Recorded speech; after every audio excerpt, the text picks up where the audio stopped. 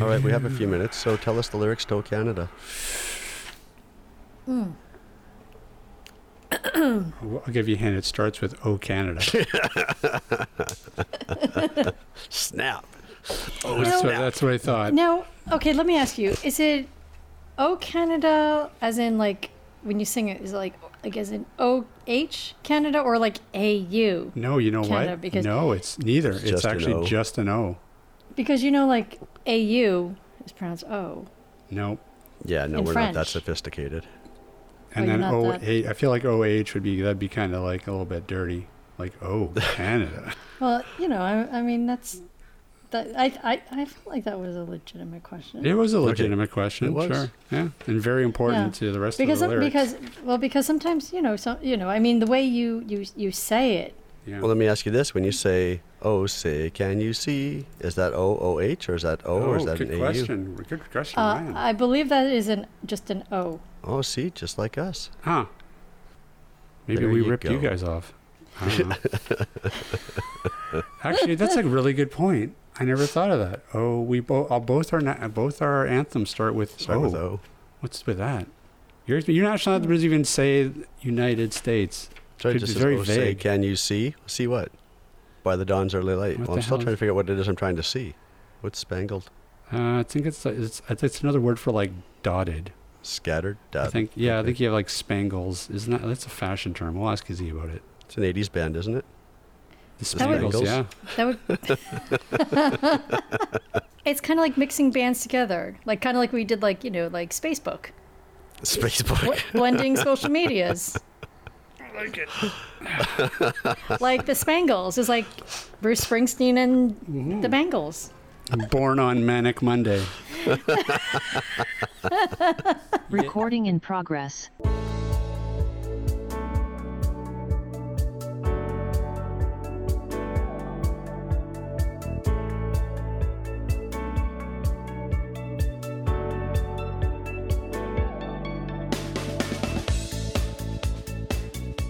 Hey, and welcome to another episode of AT Banter.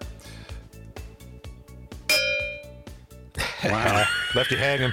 You I tell you, it's always something around here.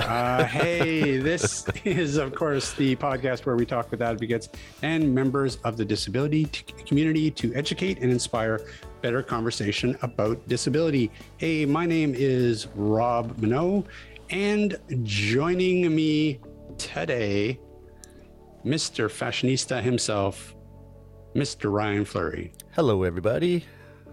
Hey, and look who it is, back for a triumphant return. Once again, the man who is bringing bell bottoms back, Mr. Steve Barclay. Banter. And hey, we couldn't do this without, of course, joining us as well, Bliss Malone. Feeling Yeah. groovy. You know, given that we did a few hundred episodes before Bliss joined us, I think we've actually proven we can do it without her. Don't tell her that at all. Okay, all right. Shh, don't mention that. We didn't. We told her we were starting from scratch. Oh, She thinks this is episode 15. 15. Woo! Check me out. I'm carrying this whole show. You guys are going to last for years now that I'm here. Clearly. Yeah, speaking of which, Steve, we did miss you for the anniversary show. We you were here in spirit, though. Oh, thanks. I mean, spirits. I mean, me and Liz drank while we did it. So We Excellent. did. That's the So, spirit. that's what I thought you would. I thought you would approve. Hey, so Ryan, Yes. could you tell the fine folks at home just what the heck we are doing this week? This week, we are talking all about adaptive clothing. And our guest this week is from Is Adaptive, who I first heard about on AMI's show Fashion Dis. Our guest is Izzy Camilleri. Hello. Welcome, Izzy. Hi. Hello. Oh my God. It's so great to talk to you. I, like Ryan, totally got addicted to Fashion Dis. We had Ardra on a few months ago, and it was just a great show. And so we knew that we just had to reach out and talk to you as well, because we love the work that you're doing. So why don't we just start off with maybe just give us a little bit of a snapshot about you and just about sort of your career in a nutshell. All right. Well, I've had a very long career, so I'll try to keep, might be a walnut. I started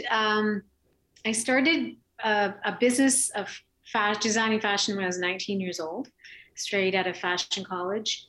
I was doing like regular fashion and started building a name for myself in the Canadian fashion industry, and kept it going. It's tough being Canadian doing fashion because Canada's not really known for fashion designers, really, globally. So I struggled along, and then in 2005, I met a woman named Barbara Turnbull, who was a wheelchair user, and she was quadriplegic from a very horrific incident that happened. And after she kind of got her life back together, she became a journalist for the Toronto Star. And she asked the fashion editor at the Star where she could, or who she would recommend to get some custom clothing done that would work for her while she was in her chair. And I was recommended. And so I started working with Barb, and my eyes were just open to the challenges she had with clothing. And I had no idea that challenges even existed. And so it was through working with her that I started really wrapping my head around the whole issue and the whole lack of clothing. And this was back in 2005. I don't know if I said that before, but yeah. So I started working with her, and a few years after I opened Is Adaptive, and I was, pioneering this category. The only thing that was available at that time was clothing for the elderly or for people living in long-term care facilities. And I do want to talk about that, about sort of the adaptive clothing industry and sort of some of the changes that have happened since 2005. And I'm sure they're quite big. But before we do that, I guess I want to just step back a little bit. And in case for those people in the audience that maybe don't really know what we're talking about when we talk about adaptive clothing, can you kind of give us sort of an overview of what we're talking about when we talk about adaptive clothing, and maybe some examples? Sure. So adaptive clothing is clothing that is easier to get on if you, let's say, lack dexterity, or if you have just physical challenges to get clothing on independently. Sometimes, Velcro can be replaced for buttons or zippers. Magnets can also replace buttons or zippers. Sometimes there's, like a zipper pull, so you can stick your finger in it to move your zipper up and down. Clothes that fit the line of a seated person. So when you're sitting, often our jeans, let's say, kind of cut into our gut or ride down at the back. So these clothes are cut so that they don't do that, and they're more comfortable while sitting. So it's just basically accommodations to make clothes work better for people that live with a physical disability. So I'm assuming that when you went to fashion school, they weren't teaching anything about adaptive fashion back then, were they? No, I didn't even know the word existed. Yeah. And are they now? They are. And I don't know to what extent. Sure. But I get a lot of people reaching out to me about it from universities and colleges, or students who are doing a project and, are doing their research, and they find me and want to pick my brain. But yeah, it's really opening up. Well, I know one of the things that you mentioned on Fashion Disc was that there seems to be more and more people developing adaptive clothing. So we're getting actual choice in the marketplace now. How have you seen that growth? I would say in the last few years, one of the biggest brands and early entry brands would be Tommy Hilfiger. And he actually started with a children's line first, and then maybe 3 or so years ago, he started with an adult line.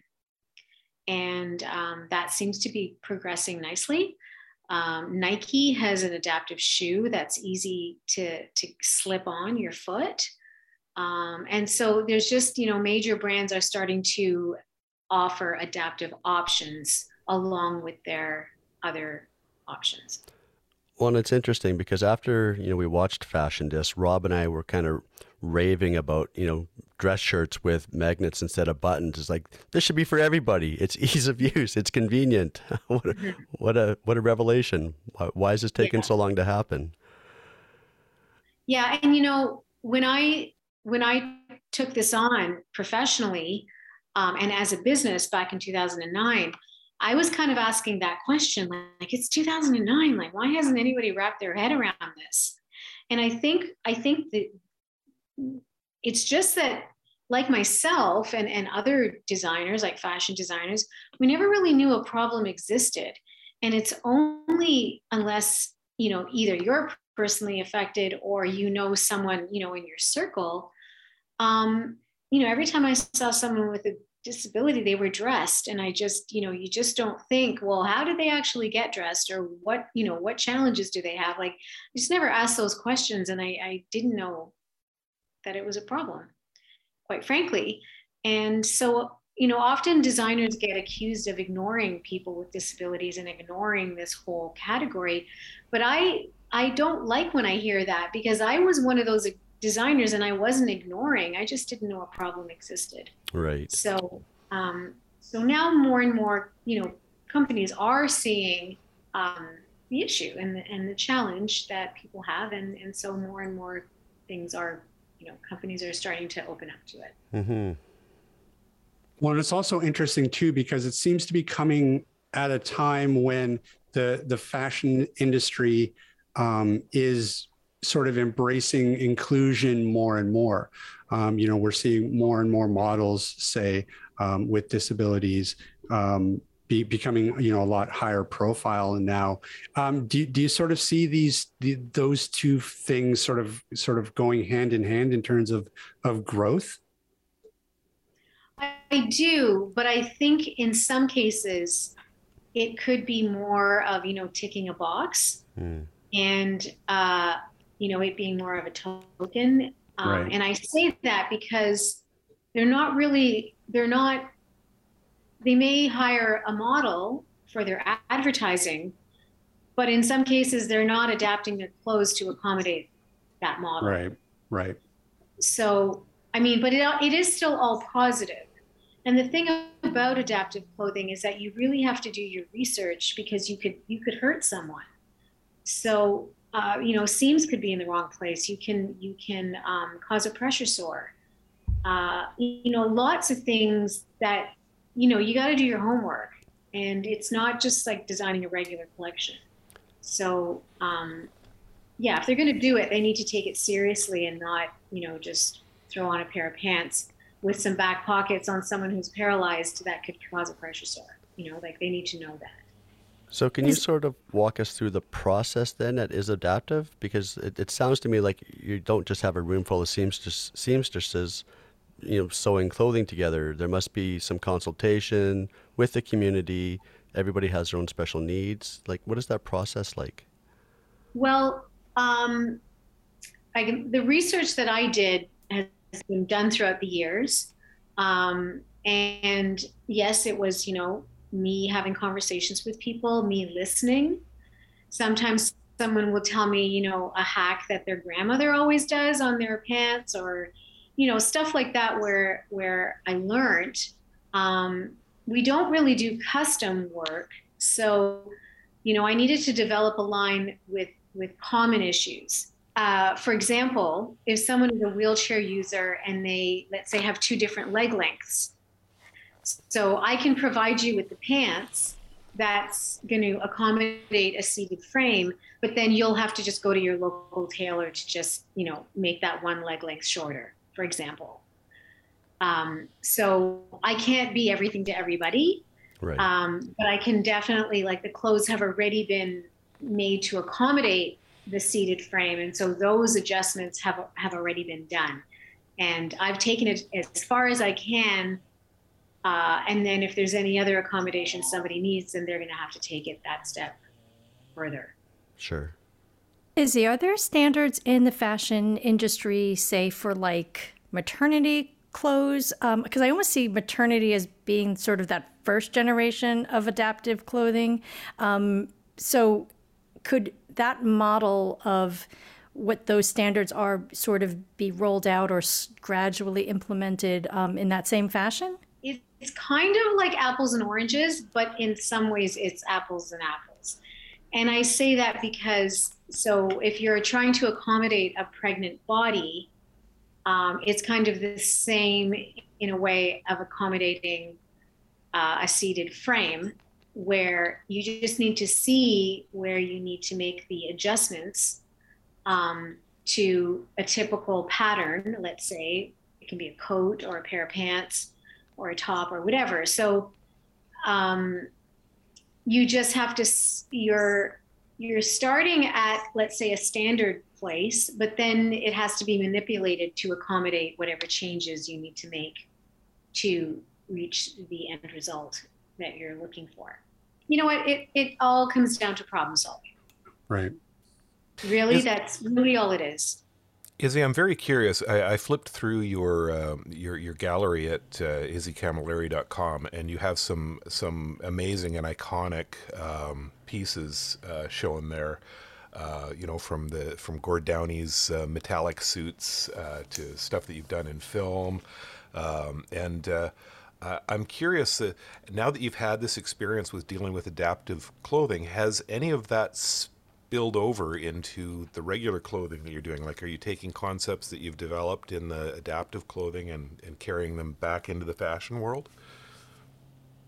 Well, I don't do a fashion line anymore. I haven't done one for a while. I still do film work, and I'm kind of hired on to help out, and so I do a wide variety of things. But if anything, sometimes my pieces are purchased for a commercial or a film, or I get asked to help out or consult on how to make wardrobe fit a wheelchair user. So that's kind of, where that crossover is. For people who are shopping for adaptive clothing, are there any other terms that are used out in the industry so that if someone were to be looking for options, that there's other language that designers are using but referring to adaptive clothing? So far, adaptive clothing seems to be it, which is kind of sad because adaptive clothing is not the sexiest, sounding word. It sounds very medical. When you were speaking, maybe not you, but earlier when we were talking about, when you were talking about the magnets on the shirts and that, anybody can use that, anybody, whether you have a disability or not. So that kind of falls under the term universal and universal design. So coming up with pieces that, can fit and work for everybody is ideal. The only challenge for me is like clothes that are designed for a seated frame cannot really work on someone who's standing. It just doesn't, you can still wear it, but it's just not going to look or fall the way that it's supposed to. And the only other thing that I can think of terminology wise is we have clothing that opens up in the back so that for people that, and we call those like, an open back t-shirt, open back, or even open back pants. So if you're someone who has trouble raising your arms, for example, or even, just getting on a t-shirt, we have ones that, look completely, regular in the front, but then they open in the back. So you can dress someone from front to back and then close it at the back. So it makes dressing a lot easier for not only the person wearing the garment, but also for the dressers as well. So how challenging is it? Because it seems like adaptive clothing really has to ride this line between functional and fashion. Is that a little bit more of a challenge when you've been approaching adaptive clothing in terms of we've got to make this look right, but we've also got to make it function in a certain way? Is that more of a challenge with adaptive clothing, or is it kind of the same with non-adaptive clothing? Well, it is a challenge only with respect of deciding what kind of designs I'm going to do. And what I mean by that is, like, when I started in 2009 and I saw that there was like literally nothing out there other than clothing for the elderly or people living in long-term care facilities, and which was very, dated, a lot of really bad, uncomfortable polyester, which was used because long-term care facilities literally boil their clothes when they launder them so they can kill any kind of bacteria. But again, in the early stages when I was doing my research, and this, I'm going to give a stat, which is a little bit skewed right now because of the boomer population. But at that time, 84% of people that break their back and become paralyzed are between the ages of 18 and 34. Wow. And that's because of car accidents and sports. Right. And then the remaining 16% was the elderly. So right now the elderly numbers are a bit higher, just by sheer population. But when you think about that, they're between the ages of 18 and 34. They don't want to be shopping at a place where, the elderly are shopping. Right. So at that time, I just decided, okay, so like there is like zero out there. So I'm just going to start with wardrobe basics, and I'm going to make it the most, easy designs in a way, just so that it can kind of reach more people. Like we all wear jeans, we all wear track pants, we all need dress pants, just basics that we all have in our wardrobe. And I wanted it to be, very, not trendy and not kind of fashionable, but at the same time, the kind of clothes that we still all wear every single day. So that's what the line has really been based on. And I have kind of, offered leather jackets sometimes, or do some things that are a bit more fashionable. But at the end of the day, those are the things that don't sell the most. It's the jeans and the track pants that sell the most. Right. So, as a business, I need to do what's going to sell. And then that other stuff is just kind of, where I could just play a little bit, really. I'm going to ask this to everyone here today. I'm a t-shirt and jeans guy myself, but are we starting to see mainstream retail stores look at adaptive clothing and set aside some space for that? Has anybody seen anything? I've certainly not seen anything. Yeah, I haven't. I think it's early days. Yeah, unfortunately. Right. I think too, when I first started this line, I was so excited about it. And I had a friend who was the fashion director at the Hudson's Bay Company. And so she was in charge of all the fashion that was sold at the Bay at the top level. And I took my line for her to see, and she loved it, but she didn't know what to do with it. And she just felt like, she didn't know how to fit it into the store. And she felt like she wouldn't have the right people to be selling it.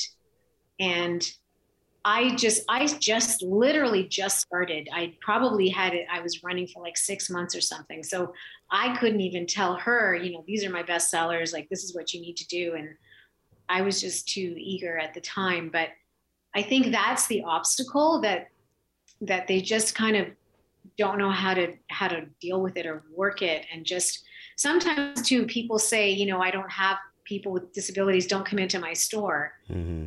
And it's like, well, it's because you have nothing to offer. That's right. Yeah. That's right. Chicken and egg. Yeah, yeah. Do you know a guy named Luke Anderson who does Stopgap? No, No, Have you heard of Stopgap? no. no. I'm writing it down though. Yeah, Luke is awesome. He's an engineer, and he broke his back from a mountain biking accident, and he has a fairly high level injury. And so when he, started to go back to work and get back into living again after being in the hospital, he was just finding all these barriers of a step, like 3 inches, 4 inches in his power chair. He couldn't get into a restaurant. He couldn't get into a store. So he developed these ramps that are wooden and they're painted in bright colors. And I think Home Depot is a partner, like a sponsor. And so he's been getting communities and neighborhoods to, buy into these ramps. And I'm not even sure if they have to pay or whether they're even donated, and volunteers help make them. And because they're portable, they kind of, there's a gray area with the laws on having this ramp coming out on a sidewalk because it's a trip hazard. But because it's not permanent, he's been able to kind of make it work. And anyway, so I bring him up because he had the same issue when he was talking to retailers about getting a ramp in front of their store, and he'd be, they'd say, well, I don't have people with disabilities come into my store, and it's like, well, because they can't get in. Yeah. But then the ramp, speaking of universal, is good for women with strollers, or guys that are pulling in a dolly with stuff and boxes. And so it's not just for a wheelchair user, it's good for other people as well. Stories like that really amaze me too, because there's such small little things that have such a huge impact downstream. Once people actually pay attention and realize that there is this problem out there, and there is this need. And I really feel like adaptive clothing, especially, and I might be a little biased because I've just binge watched Fashion Disc, but there is such a need out there, and there is such a huge impact, even just on little things. When you're being able to provide this sense of fashion to people who've never had it before because they've never been able to find the right clothing, it's huge. It's huge for a lot of people. So let me ask you this: what's your experience now that you've been in this industry for over 15 years now? Was it a really slow rolling start? Are you finding that you're really starting to gain traction? What's your trajectory been like? It's been a slow burn. It's been challenging. It's been good, but it has definitely been a labor of love. There's a lot of people out there that don't want to wear adaptive clothing. They want to wear what everybody else is wearing. But once we can make that sale and have the person experience, the clothes are comfortable without lacking style. So once we get a person to become a believer, we've done our job, but it takes time. But my most recent pant, I'm not sure if you're aware, I have a pant called the Game Changer, and it's a seamless back pant. So it's much safer for people to wear, especially if you're paralyzed and you're at risk of a pressure sore. Right. And this is something that since day one, I've had people asking me to create a seamless back pant. And in the beginning, I didn't understand why they were asking me to do that, because I had no idea what a pressure sore was, did not know how serious, and the fact that it's deadly, potentially. But then, through the years, I started understanding, but I kept thinking, well, that seam at the back of a pant is so integral to creating a pant. And it, divides right and left. It divides front and back. It allows dimension between front and back. And I really did not think it was possible to create like a fitted pant, like a pair of jeans, for example, you know, you can see like harem pants and really baggy pants that maybe have no seam at the back, but then you're sitting on all these folds, which, you know, again, is not ideal and could be risky. And then just before COVID, a guy called me and asked me the same question. And then COVID came down, and I was sitting at home, kind of, you know, staring at the wall, wondering what was going on and what was happening with the world. And I started thinking about this issue, and I decided to crack it. And so I started talking to health professionals. Someone I know nearly died from a pressure sore, so I used him actually as a guinea pig. He's one of our models, and he's become a really good friend. And so I asked if he could help me with the testing of the pants, and, you know, to make sure they're comfortable and they're kind of doing what they need to do.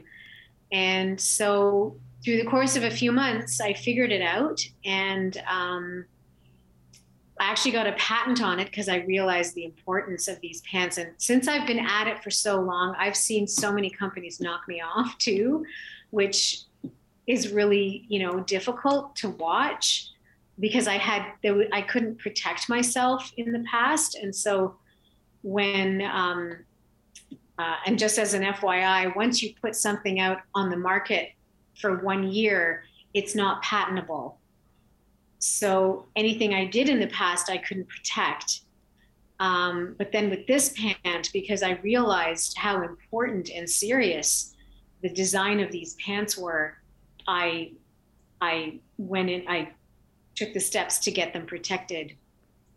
And so there are bestsellers now. And I actually don't even want to offer any pants with a seam in the back, because it's dangerous. Allowing this one guy, the model, for him, they allow him freedom, because he knows that he can spend more time in his pants than he could before in other pants.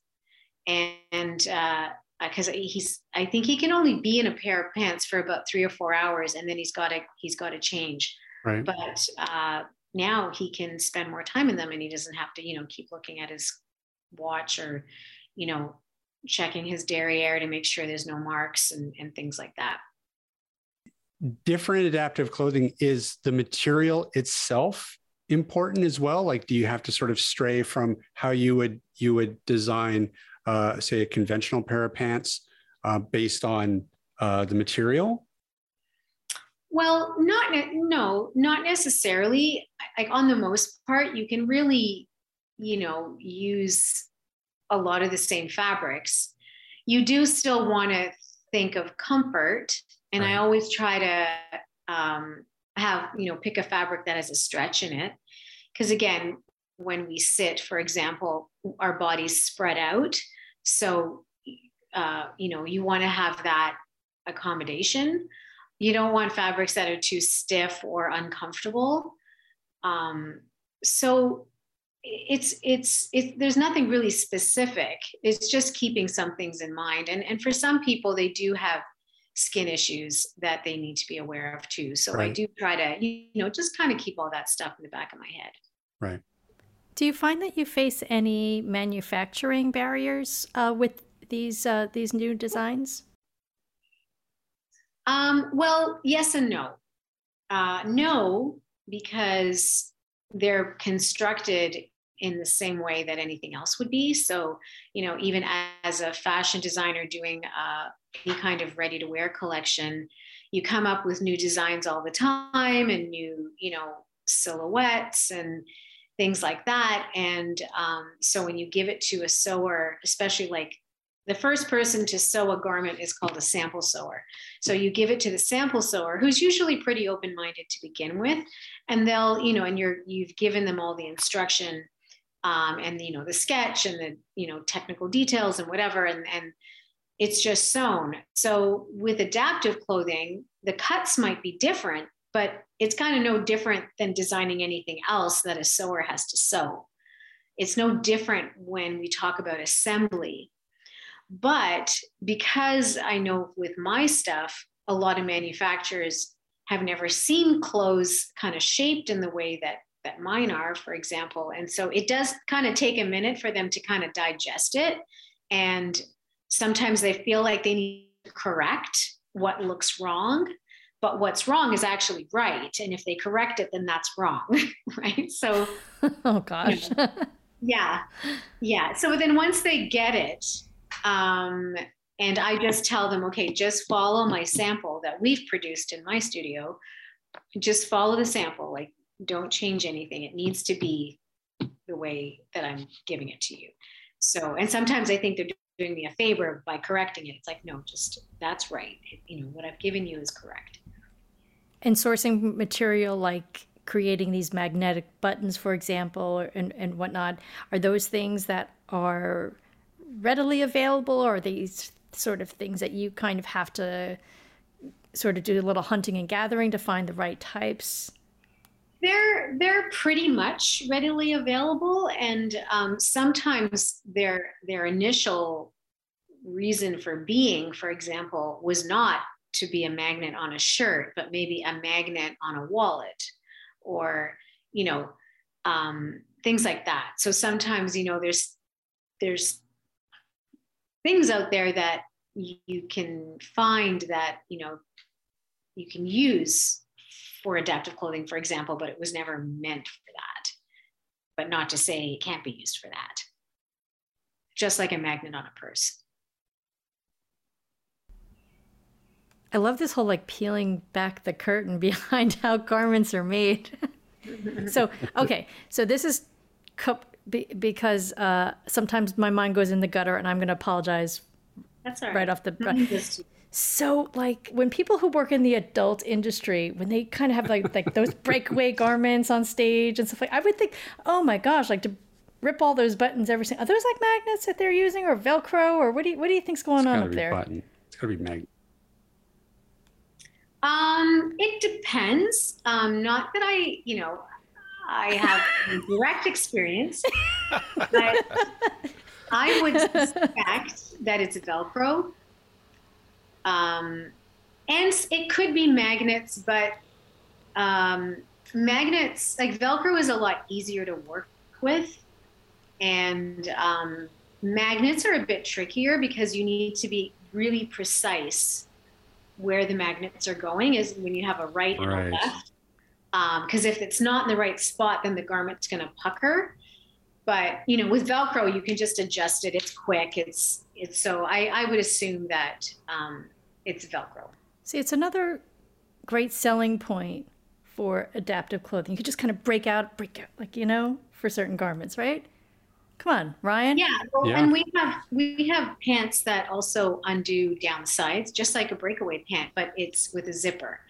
So the good thing about the functionality of that is if you wear a leg bag, for example, it's a two-ended zipper too, so you can unzip it from the bottom up to access your leg bag, or if you need to access your crotch, for example, there's zippers down both sides, so you can unzip it and flap the front of your pants open. Or it can serve as that breakaway pant for that stripper. It may not be a stripper. It may be a husband, or wife, or husband, wife. Sure, that just want to be intimate, right? Sure. So hey, it doesn't matter where you're stripping, but the whole point is got that functionality. When it comes right down to it, though, nobody wants Steve with breakaway pants. True. Or Ryan with chaps. I would be that guy in the office, just walking through the office, going, "Hey, check this out." Yeah, and then the lawsuits begin. And that's where the HR department comes in. Cue the lawyers. Okay, I've got sort of an open-ended question, steering things back from the weeds. Where do you, and you may not be able to answer this, Izzy, but I'm just curious. Where do you kind of see the barriers between this real breakthrough of adaptive clothing into sort of mainstream retailers, or even just more awareness? Is it like, do we need more big clothing retailers jumping on board of this and giving some retail space to adaptive clothing, or where do you kind of see the holdup? Yes, to what you just said. Like, I think more and more brands jumping in is just going to shine a brighter light on it. Again, people, and then that will also solve that other problem where people just don't want to wear adaptive clothing for lots of different reasons. Then again, if it can be made cool and it can be made, it looks like anybody else's clothing, and the functionality of it is really hidden. And so it doesn't look any different. And, for some people, it might be a price barrier. Yeah. Well, actually, while you mention that, so what is sort of the price point of adaptive clothing? And is that a barrier in your experience? Well, it's not so much the work that goes in, like the preliminary work. It's not so much that. It's about scale. So, where are you producing? Are you producing in North America? Are you producing offshore? And if you're producing offshore, you need to be doing big volume. Right. And so if you're not doing big volume, you can't do it offshore. And so on the most part, it's not cheap. Yeah. And sometimes, people get pretty upset about that, and they just don't understand how it all works. And a lot of times I get accused of taking advantage of people with disabilities, which could not be further from the truth. Right. And, there's no explaining and making people understand, because all they know is that they can buy a pair of jeans at Walmart for $25 or $30. Right. I'm not Walmart. And that's right. And so people just don't get it. They don't understand, well, why can Walmart do it and you can't? And so it's hard, because I've given up so much for this, and it's been really hard, and but people just don't see that, and all they know is that my prices are too expensive for them to afford. And they often say, like, nobody with disabilities can afford your stuff, which is not true, because we have a lot of customers who can afford it. And it's just like mainstream fashion. There's people that can afford a high-end, a higher price point, and there's people that can't. But hopefully, as I move on and grow the company, I can start bringing my prices down as, my numbers go up. Yeah, I mean, absolutely. I mean, and a lot of us here have experience in the assistive technology field, and it's exactly the same. A lot of the devices, the equipment are all high priced, but I mean, again, it comes down to manufacturing and just the scale. Yeah, right. Yeah, we hear the same thing about Braille displays. Why can't a Braille display be cheap? It's because they don't make a lot of Braille displays. Yeah, that's right. Yeah. Izzy, I want to thank you so much for taking some time out of your evening to come talk to us.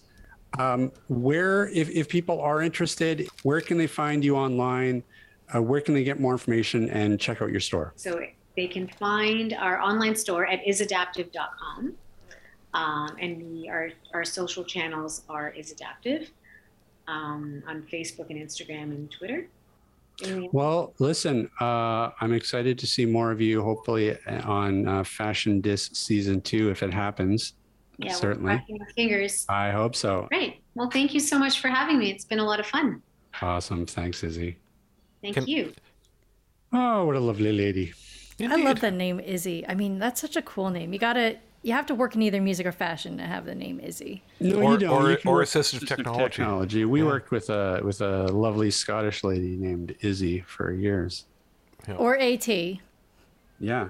There you go. Yeah. But music and fashion, I was like, what a cool. It's true. It's a natural fit. Yeah. Yeah, it's so interesting. I love this idea of universal design in fashion. But when you think about it, It has been around for quite a while because like shoes that have Velcro on them instead of laces, those have been a thing for quite a while. And same thing with shoes with no laces that you just slip on. And it never even occurred to me that those are obviously great adaptive clothing that just sort of spill into the mainstream because some people like me are lazy and I don't want to bend over and or, tie up my shoes. So having a Velcro shoe, I thought that was pretty cool for a while. That whole concept of necessity versus luxury. So, yeah.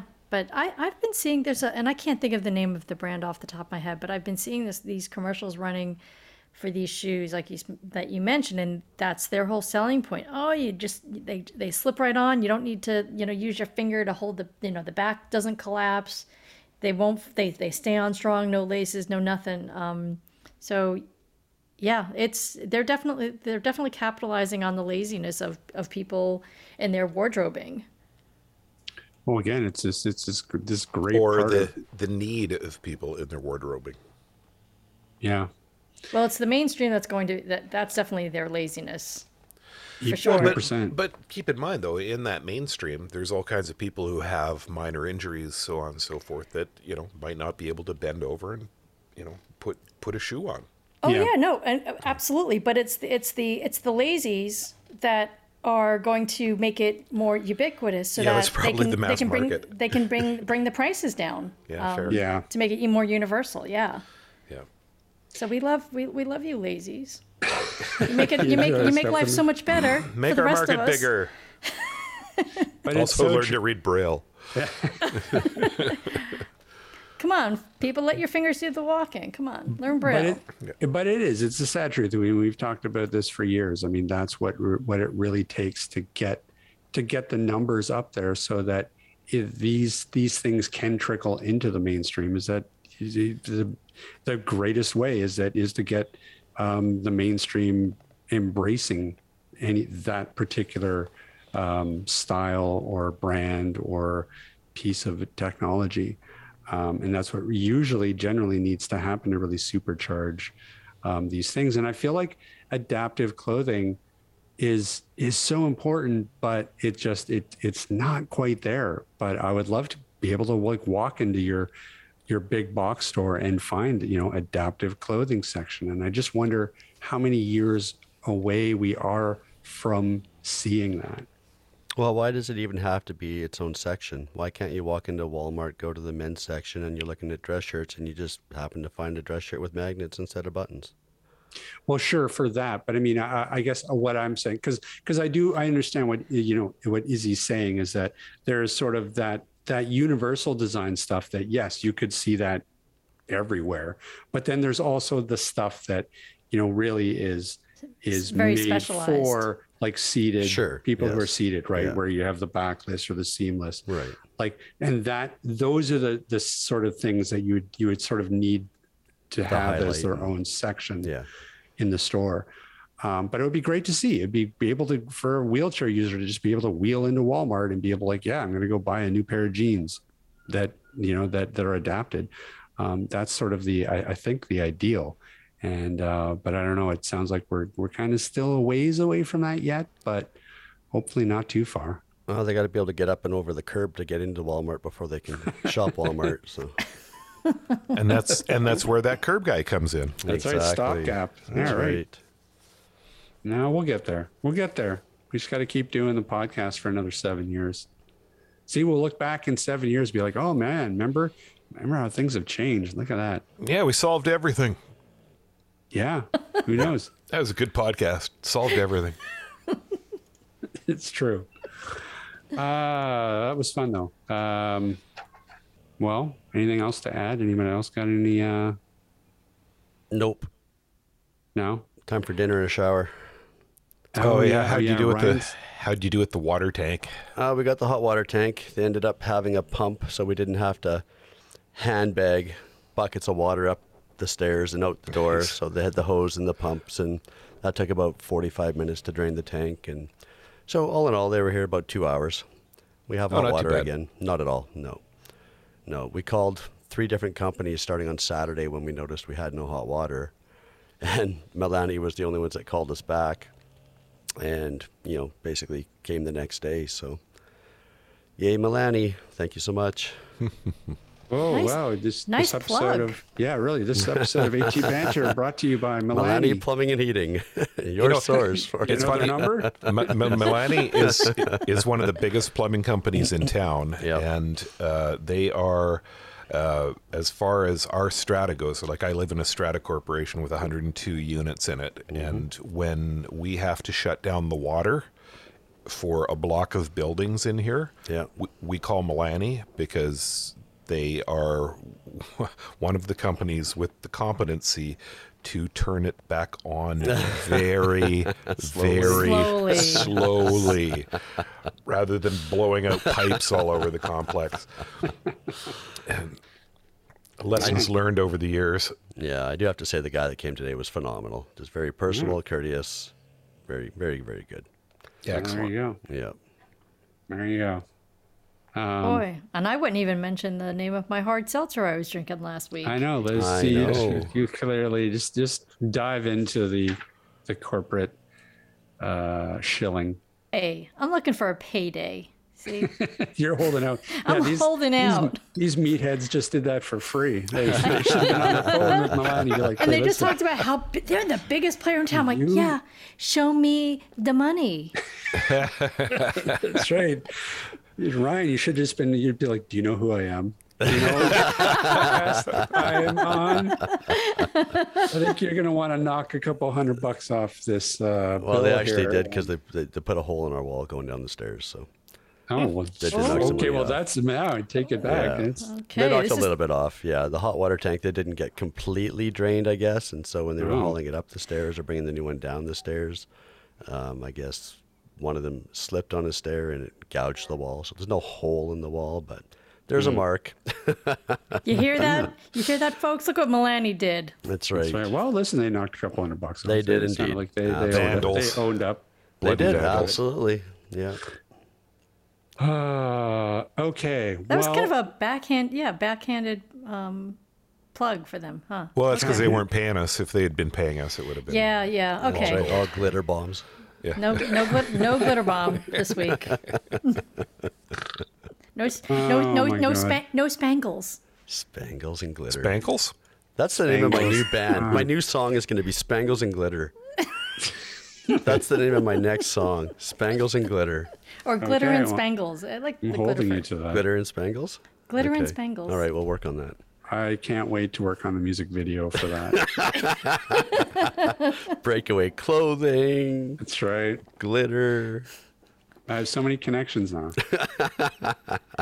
We got Izzy who can design us some breakaway clothing. Mm-hmm. We need this, just a glitter manufacturer.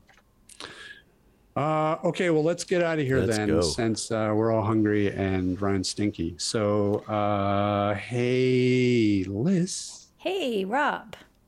where can people find us? We can be found on the web at www.atbanter.com. We can also be reached at an email that goes along the lines of cowbell at atbanter.com. Didn't know if you were going to get there or not. Yeah, And well, if you want to look for us on social media, don't, because we're not there. We No, we just are. hate social media. We just can't stand it. It's No, we're terrible. kinda It's there. awful. We're- It's we're there influencing occasionally. elections in the Philippines. I are mean, you come on. are you off the social media now? Have you taken Better not removed be. His yourself company from has a that? Facebook page that he better start looking at. I can't Are because you- if my company has a Facebook page, That's I have to be on Facebook and Twitter. So you can find Canadian Assistive Technologies on Facebook and Twitter. Shameless plug. And there might also be an AT Banter page there. True, though. There I it can't. is. I can't wait. I can't wait till Meta crashes and burns. I'll be honest. They're not going We've to. already talked. I know. I've Yeah, but I already don't think they're gonna. I've already started researching if I can upload my consciousness to the metaverse. Well, that might be cool if they There- could do that. That There's could be. there's actually, that's places that are potential, actually advertising Uploading. Yeah, you have to uploading your consciousness. Yeah, to, Google it. See if you can upload yourself to the metaverse. Actually, this is actually a really good idea, Ryan, because I don't really want to change tech support in the future. So You won't need tech support in the future. It'll all be AI. well, I'd prefer to have some human experience in there until the AI takes over. Well, listen, have you tried to call anybody? Like you can't actually reach a human on a phone anymore. Exactly. So, I mean, I don't know. It's only a matter of time when it's, I mean, how long before AI just answers a company's email itself? You got chatbots now on your website. A chatbot or an email bot, and you just, That's right. I don't know what we're going to do in the future. We're just going to sit around. I guess we're watching Netflix and letting the robots and the AI do all the work. It's going to be 24/7 Netflix and chill. Yeah. So I'm down. That is going to about do it for us this week. Big thanks, of course, to Izzy Camilleri for joining us. Big thanks to you for listening. And we will see everybody next week. Banter, banter. This podcast has been brought to you by Canadian Assistive Technology, providing low vision and blindness solutions across Canada. Find us online at www.canastech.com. That's CANASSTECH.com. Or call us toll free at 1-844-795-8324. For all your assistive technology servicing needs, call Chaos Technical Services at 778-847-6840 or find them online at chaostechnicalservices.com. Master of the one take.